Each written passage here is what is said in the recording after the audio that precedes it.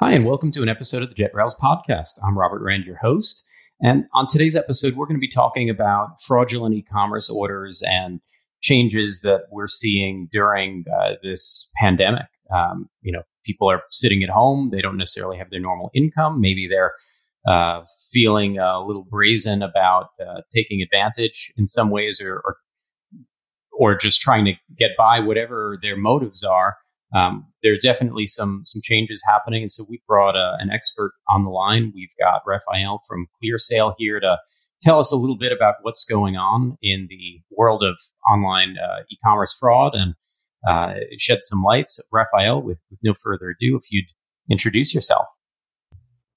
Thanks, Robert, and thanks for our audience for having me here. ClearSale helps online merchants in preventing from fraud in card-not-present transactions. And we've been doing this since 2001.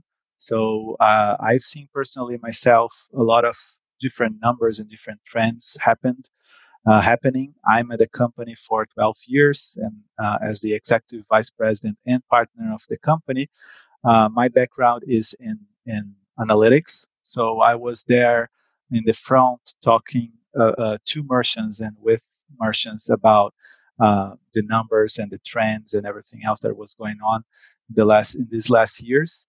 And these last 2 weeks have been pretty new for all of us. And I'm glad to share information about it and our conclusion so far. ClearSale has been helping businesses avoid credit card fraud for a long time, as I've known the company. Is this the first, I get, not just pandemic maybe, but downturn or some sort of a calamity that you've experienced where maybe there's a change in fraud patterns? I'd say things of that nature, of that size, yes, it's the very first time. We had in the past the Zika virus in Brazil that affected us a little bit. And also a few years ago, also the H1N1 that had, but it did have a small impact compared to that one, especially considering the lockdowns and all that brings to the table. There are other situations, though, that change behavior, like a big event in the World Cup or Olympic Games or stuff like that, as well as sales peaks, just like Black Friday and stuff like that. That change the behavior. So some of the techniques we are having to use right now are coming from past experiences of that nature.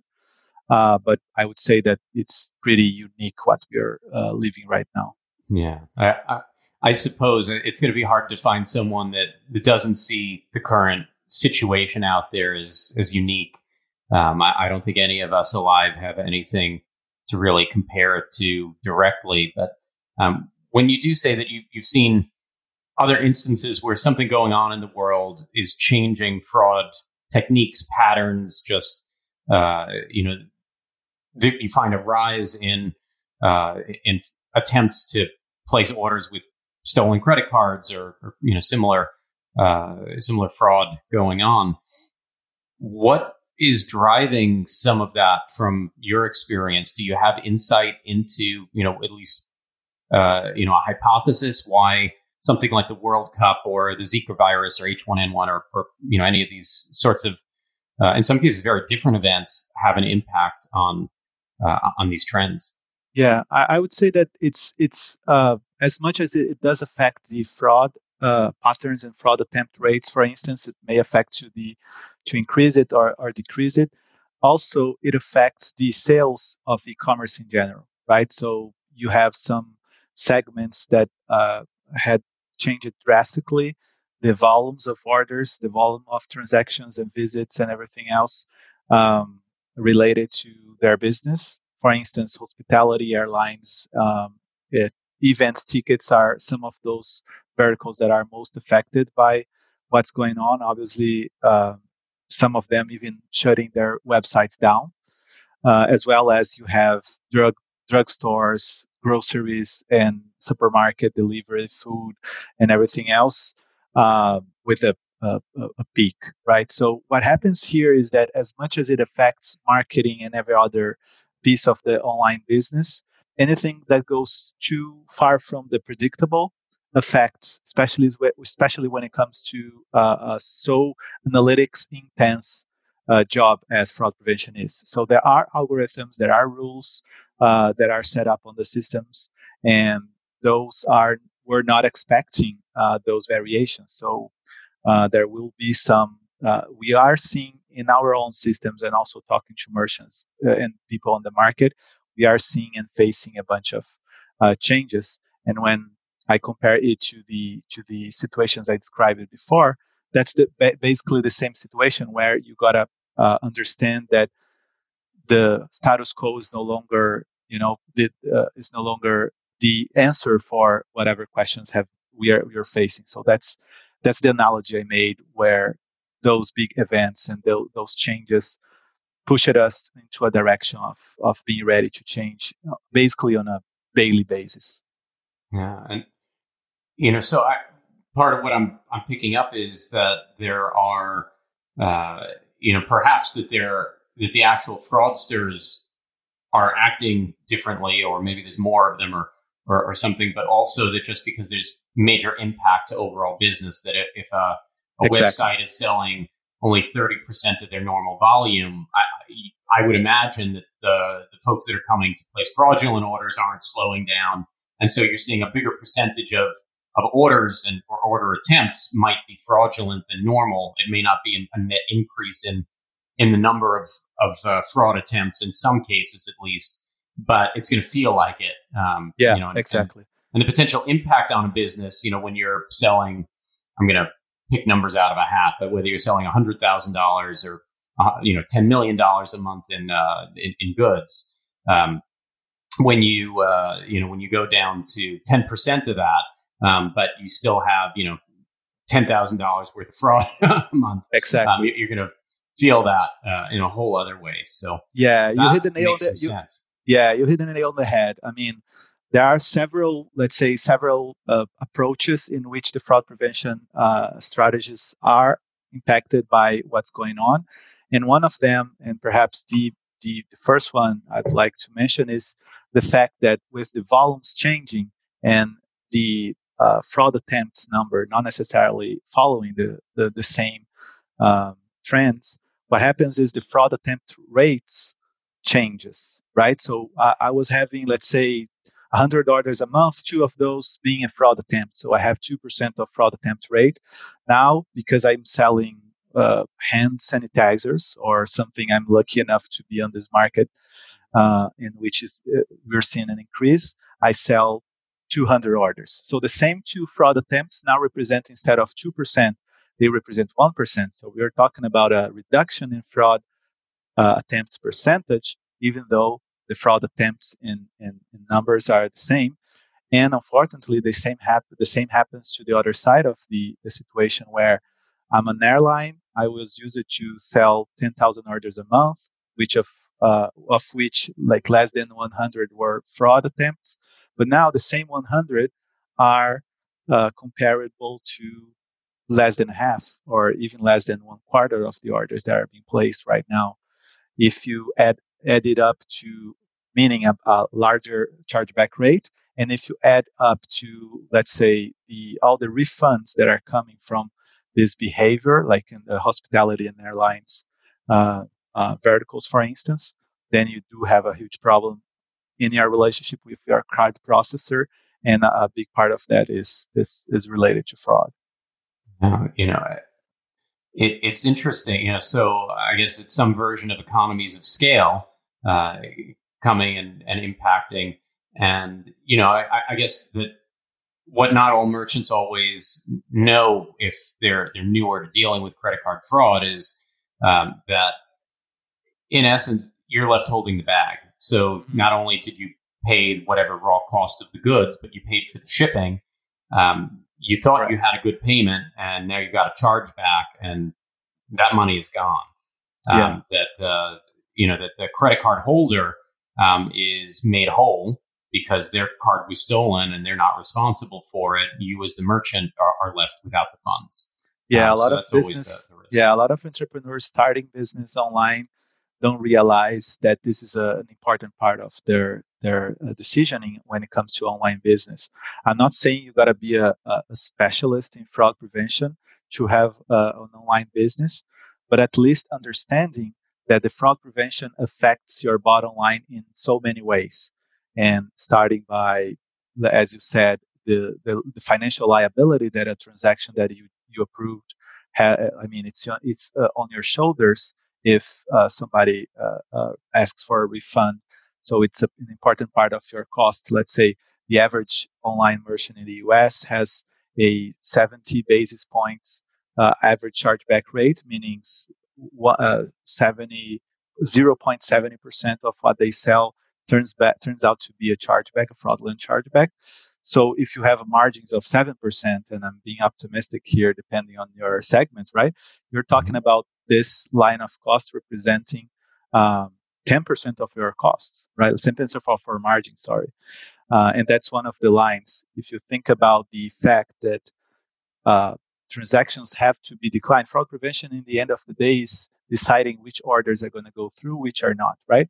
So if you're declining some orders and you know no human, no system will be perfect, you are probably doing what we call false positive, meaning declining orders that were actually good orders or good consumers trying to buy, and that can be up to 5 or 6% of the sales. Sure. So well, we're also talking, you want to order something for, I don't know, for your, your boyfriend or girlfriend who has a different address, a different last name, or your niece or nephew or, cousin or whatever it may be. And the name doesn't match. The address doesn't match the billing address. It doesn't look all that great. The IP address is out of range because it's not being delivered somewhere near where where the order originated on the web. And so to a lot of fraud filters, it could look like a bad order. It could look like something scary to fill, like it might be a stolen credit card, someone, that's making believe that they're you and shipping something somewhere across the country. That's very common that people don't realize that there's money on the table that I consider, I'd call it, better fraud prevention to be part of conversion rate optimization. Because sure. Bad fraud filters, something too basic, it's usually blocking good orders. Yeah. Some reports tell that SMB businesses in the US are declining around 7% of their order due to fraud prevention filters or rules or even manual review on their own. And it's hard for me to believe that 7% of the order attempts are actually frauds. There are fraudsters behind. I tend to believe in a number between 1.5% and 2% of fraud attempts on average for these SMBs. Yeah, maybe if they're selling electronics or jewelry or some kind of basically something that you could sell on the street pretty easily, fairly untraceably, things like that. Where there's that kind of cash value. You're selling socks. I don't see you having 7%. Yeah, I mean, we've seen fraud in each and every type of product. Yeah, we've seen fraud in each and every type of product. Much more on a matter of testing credit cards for different usage. So you cannot be 100%, unadvised. But I'm with you. I mean, I think people overreact and overrate a little bit fraud rates. And let's say if we believe in something around 2% and the average is 7%, there's magical 5% new sales that could come from that. And I would say people traditionally think about the fraudster as like a boy sitting behind their laptop trying to buy something for himself. But the reality is that most of fraud is actually organized crime aiming to resell the goods. And that goes back to your point where they will be targeting products and stuff that can be resold and that it has a big liquidity. And that's something that not everybody realizes.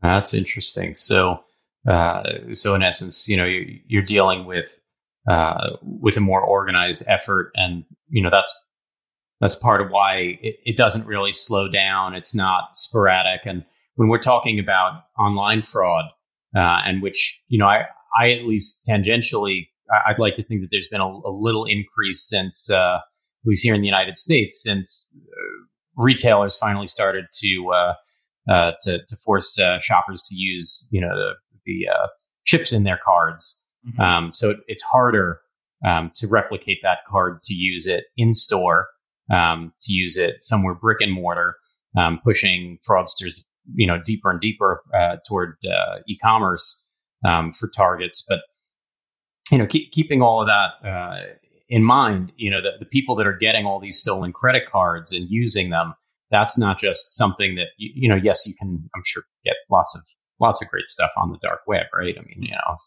that's in life. If you want to, if you want to be a bad actor, you'll find a way. For sure. But I'd like to think that the ones that are really out there stealing the credit card data and buying up treasure troves of it, that these are folks that are more organized. It's not the high school student in the basement or whatever. Yeah, definitely agree. And if you think about what you just said, the reality is fraudsters understand and have the fraud as their jobs, right? So if I don't have a job into the card present orders anymore, because it's harder and harder for me to replicate a card due to ship and PIN code thing, I'm migrating to online. That is much easier. And surprisingly or not, the United States were a late adopter of the technology of the chip and PIN. Very so late. Look at Europe, Australia, South America. So and the good thing about it is that we know what happened in those places. And we know what's very likely to happen in the US, according to this experience. And what is very likely to happen, as I said, is fraudsters. They are not, changing their minds. Oh, now that I can't make my fraud on card present, let me find a job, a real job. You know what I mean? So they will move to a different kind of fraud, very likely still on the credit card fraud business, but now online, right? So that movement that started in 2015 still has impacts as much as the migration from to the chip and PIN gets more and more prevalent into the brick and mortar businesses. And we can hope that online technologically continues to catch up a little bit. Obviously there's the technology like your team brings to the table to help cut down on fraud. But there's also standards that have been coming out of Europe. Is that PSD2? Yeah, 3DS, 3D security. Yeah, that it's almost a form of two-factor authentication. Make sure that that the person using the card is the card holder, is the shopper, things of that nature. So but it's a game of whack-a-mole. It's like anything else. You build the wall, they figure out how to go over it, under it, through it. Security is always about vigilance. It's never about letting your guard down. Yeah. And speaking of, so we're in the middle of some very unique times. Have you been hearing anything in particular interesting from clients?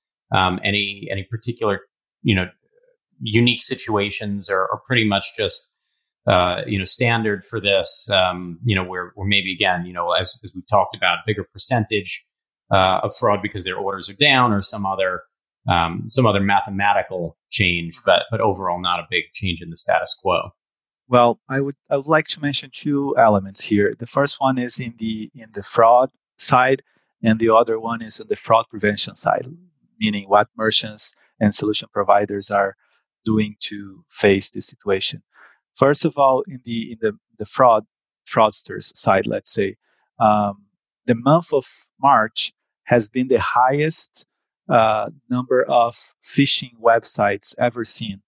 Actually, 5 times higher than February. Wow. And so I believe that it has a lot to do with the increased interest in buying stuff related to the crisis, or looking at information related. So people are more subject to following those traps and putting their personal data, personal information on those phishing and malware websites. When you're flustered, when you're upset, when you're nervous, when you're tired, you don't make the best decisions. So, Yeah, exactly. People in a crisis sometimes, unfortunately, become sitting ducks, easier to take advantage. And there's always, unfortunately, someone out there that's that's going to take that opportunity. Exactly. And after those, and you asked me before about situations that we kind of use as experience to face an unprecedented, obviously, situation like we're facing. One of the things is every data breach that happened in the past, the famous ones like Target or even other Home Depot, Office Depot, and etc. Um, that's basically the same situation here. The more phishing websites, the more personal data available out there to the fraudsters, and they know that this is, let's say, a time-sensitive resource, as to say, So they It's a want to. gold rush. Exactly. They're gonna jump on it now, and hopefully they get that little house on that island that they wanted. Yeah, Exactly. So or they whatever run it to. may be. I don't want Yeah, to. exactly. They run into it and they try to use these data points as fast as they can because they know that everybody will have access to that. That's what happened in data breaches. I would say that that there's reason to believe that a spike, super high spike, you can share with you and your audience later the graph, but this spike in phishing websites could also trigger a raise in fraud prevention attacks. So that's eventually the first item I want to share when it comes to the changes we are seeing More and we are stolen hearing. credit cards out there to be tested. They're going to be attempted more. So Exactly, and even use them. personal data. Meaning, if you think about it, you see all those news and check this graph of coronavirus in your city, in your neighborhood, whatever. And then when you click on it, there is this phishing and malware technologies that kind of gather your data points, your data from your computer or whatever. So any data point is involved in personal information is useful to fraudsters when doing fraud, committing fraud online, because you got to pretend you are, let's say, I got to pretend I'm Robert.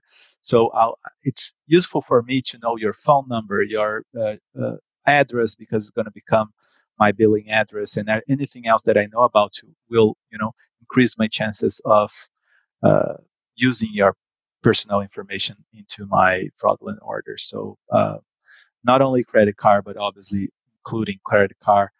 Uh, when a fraudster puts their hands on it, then you're going to have a fraud spike. Makes sense to me. Um, Looking at it a little differently from what's going on with your team. Obviously, a lot of us in the technology industry in general has mostly gone remote wherever possible. Any major impacts on ClearSale, on the services that you're providing, on Yeah. on how Well, how you're tackling yeah, that's the what's second. out there. Yeah, that's the second element I was mentioning.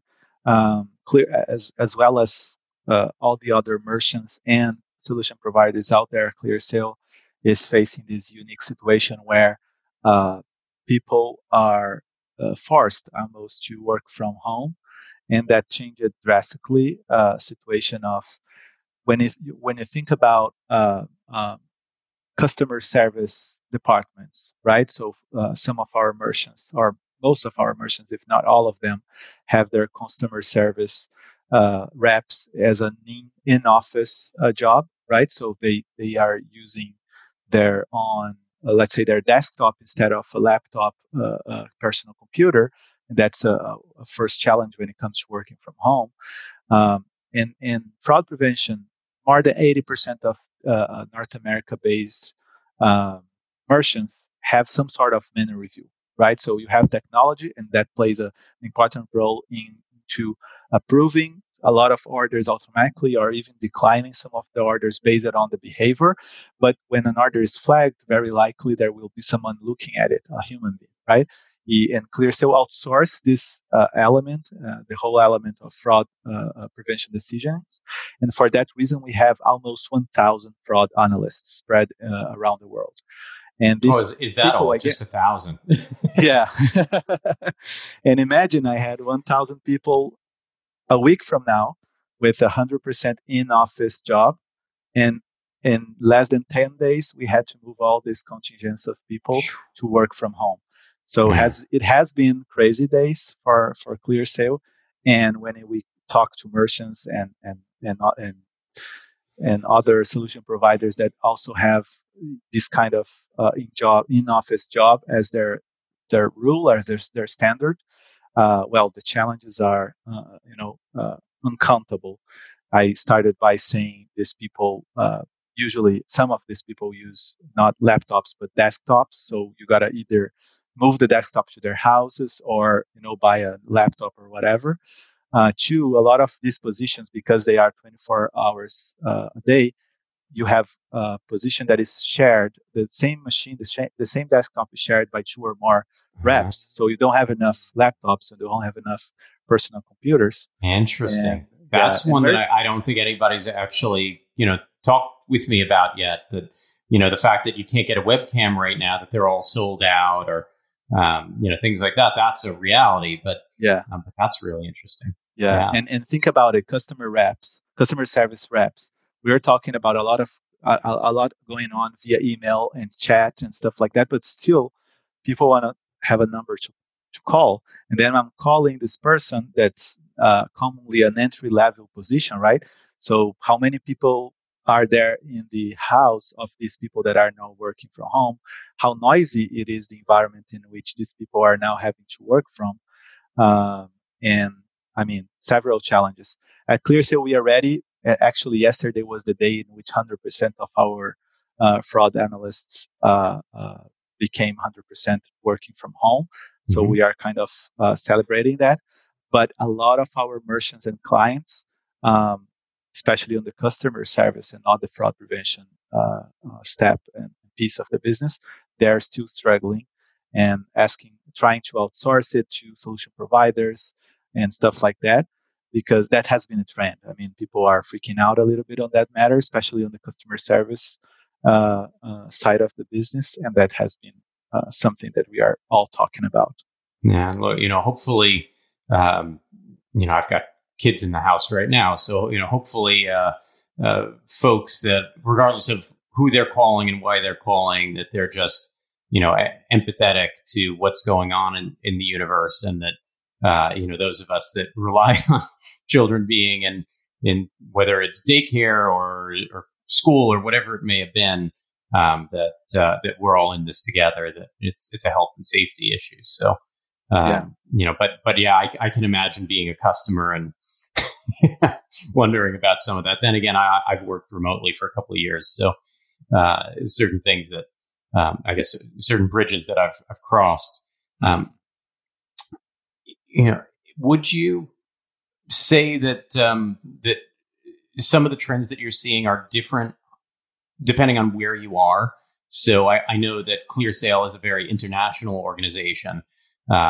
Would you say that websites in certain countries are seeing, more of a spike than others, or that the spike in fraud attempts is coming from certain parts of the world more often, or it's pretty much just, there are bad actors wherever you are, and maybe it's plus or minus a little bit, but you just have to be vigilant. Yeah, well, there are fraudsters everywhere.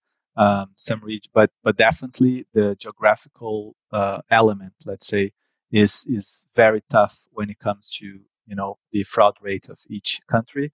Why? Because the fraud is a local phenomenon, right? So we are talking about someone trying to take advantage of the system, and there are at least three elements that have to do with geography that affect the fraud rates. So we're talking about belief in the system and the let's say impunity and stuff like that. We're talking about social and economic inequality that makes a pressure to criminals to go in that direction. Mm-hmm. And you're talking about the rationalization. So any meaning someone doing something on the belief that it's not that bad for some Mm-hmm. reason. So I'm stealing from this big organization because they are super they're huge and they have plenty of money. Or they're just removed from me. That I don't Yeah. know them, and it's like a video game. Unfortunately, that we find that in web hosting that we deal with a lot of DDoS attacks and malware and hacking attempts and other things. We get folks coming over to us, for help on securing that side of their website. Yeah. So geographically speaking, the fraud rates are very different from one country to the other, especially considering that the shipping address, if you're talking about physical goods in opposed to digital goods, is like the data point that has to be true. So you can't make a fraud from Nigeria and deliver a good. I mean, you can, but then you have an additional step of sending the good back to your country. So if you look at the highest risk countries in the world, we are talking about Russia, Brazil, Mexico, and Nigeria are the famous names that will come to our minds. So they're pretty spread in the world. So fraud varies a lot geographically speaking. When it comes to the effects of the corona thing in the fraud rates, then we still did it. It's early to make conclusions, but because ClearSale, as you said, has a global presence, we have customers in the eastern side of the world, and most importantly, customers in the U.S. and North America that deliver to these countries, and the effect on those countries and the volume of orders has been much earlier there, right? So Japan and China are the two biggest destinations of one of our largest customers out of Canada, and the volume of these particular customers, especially when it comes to the orders going to that direction, the decrease was huge, and it happened actually 3 weeks ago. Started happening 3 or 4 weeks ago. So I would say those effects that we mentioned, maybe, So those effects that we mentioned before about variations in volume impacting the fraud rates started happening in earlier for some countries than others. But I tend to believe that all of them are going to face similar challenges.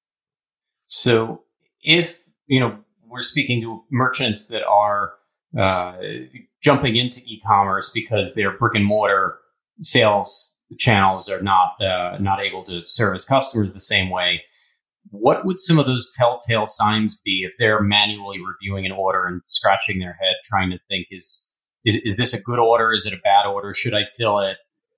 Or should I not fill it? What are some of those things that are pretty visible from your perspective? Mm-hmm.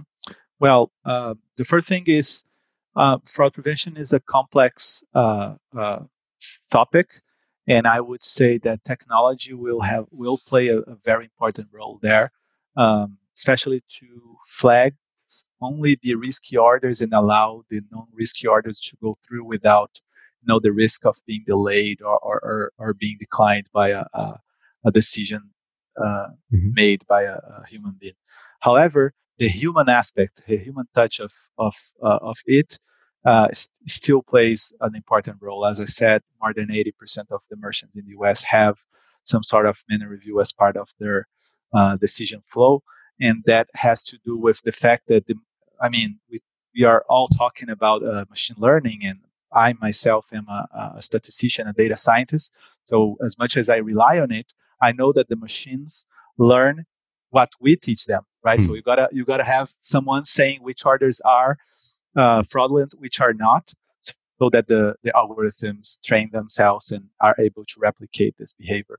That said, the formula, let's say, that we all believe in most of the fraud prevention specialists, is approving as much as you can automatically, meaning letting your algorithms and a solution provider or an internal bunch of rules, whatever a merchant wants, so that you only flag the risky orders, then you put a human being to review it. When it comes to reviewing it, then goes back to your question, in what should you look at when trying to manually review? And then obviously it's a multi-factor verification. You got to look at mainly many source of information, but I would say the most important one is the link between the data points, right? So Does it make sense? This email address linked to this phone number. Does this shipping address has this shipping address uh, been used with this name before? Has this credit card been used with how many different phone numbers? So most of the variables and the data points and rules understood used during this process are going to be related to these links between the different data points. Um, and that's why there are so many, and that's why looking at algorithms tends to be a good response to Well, that. and now there's so much data out there, that even social media data that ties back Correct. with people. So it's more than just what it might have been. I don't know.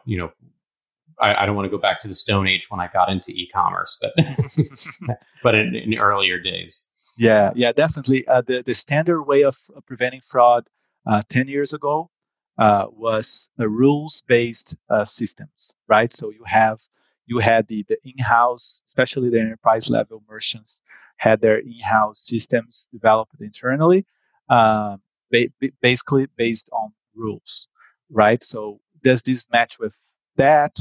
How much is this order? Does it make sense? The complexity and the availability of data points and information is increasing so much that it's so hard to manage these rules.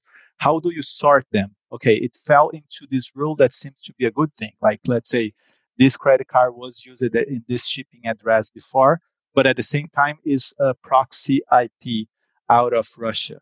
So how do you add up those two?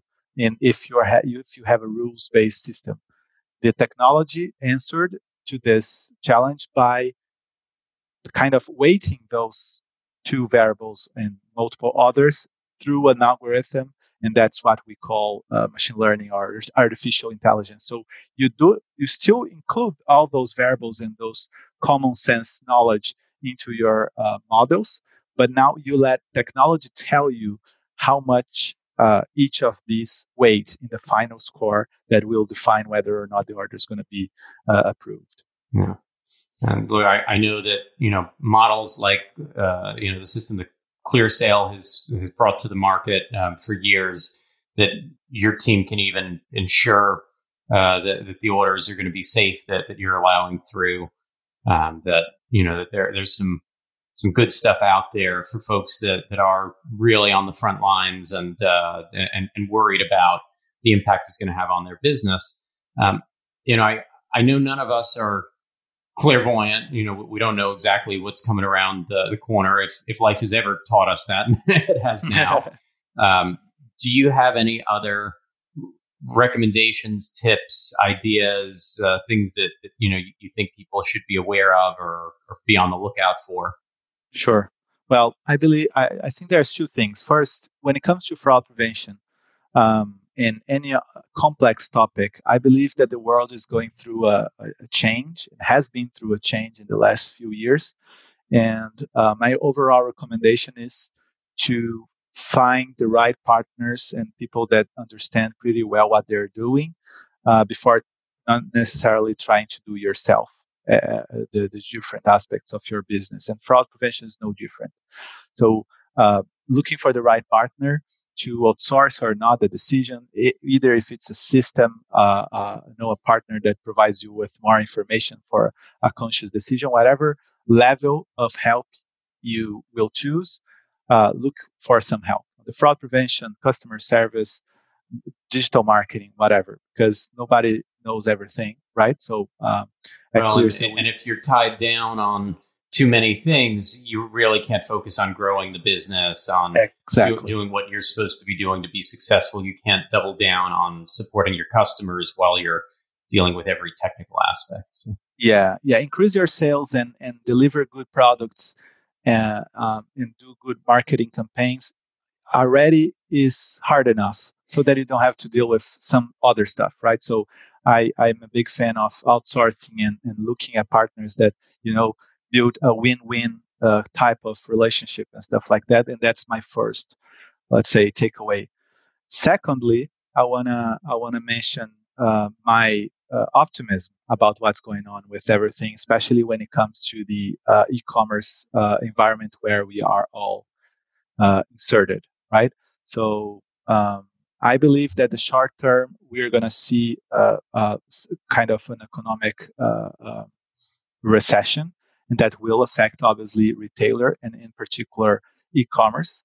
But after that, and after this wave comes, I believe that we are all sitting into a seed that is going to keep growing, right? So the fact that everybody's working from home, the fact that people are buying online that never bought before, are bringing those facts are bringing new buyers to the table, and people buying things that they were not trusting enough in the system and in the e-commerce channel to buy before, and now they are trusting. So I think we that work in the online space have to look at it as an opportunity. If you think about the sizes and the space that the U.S.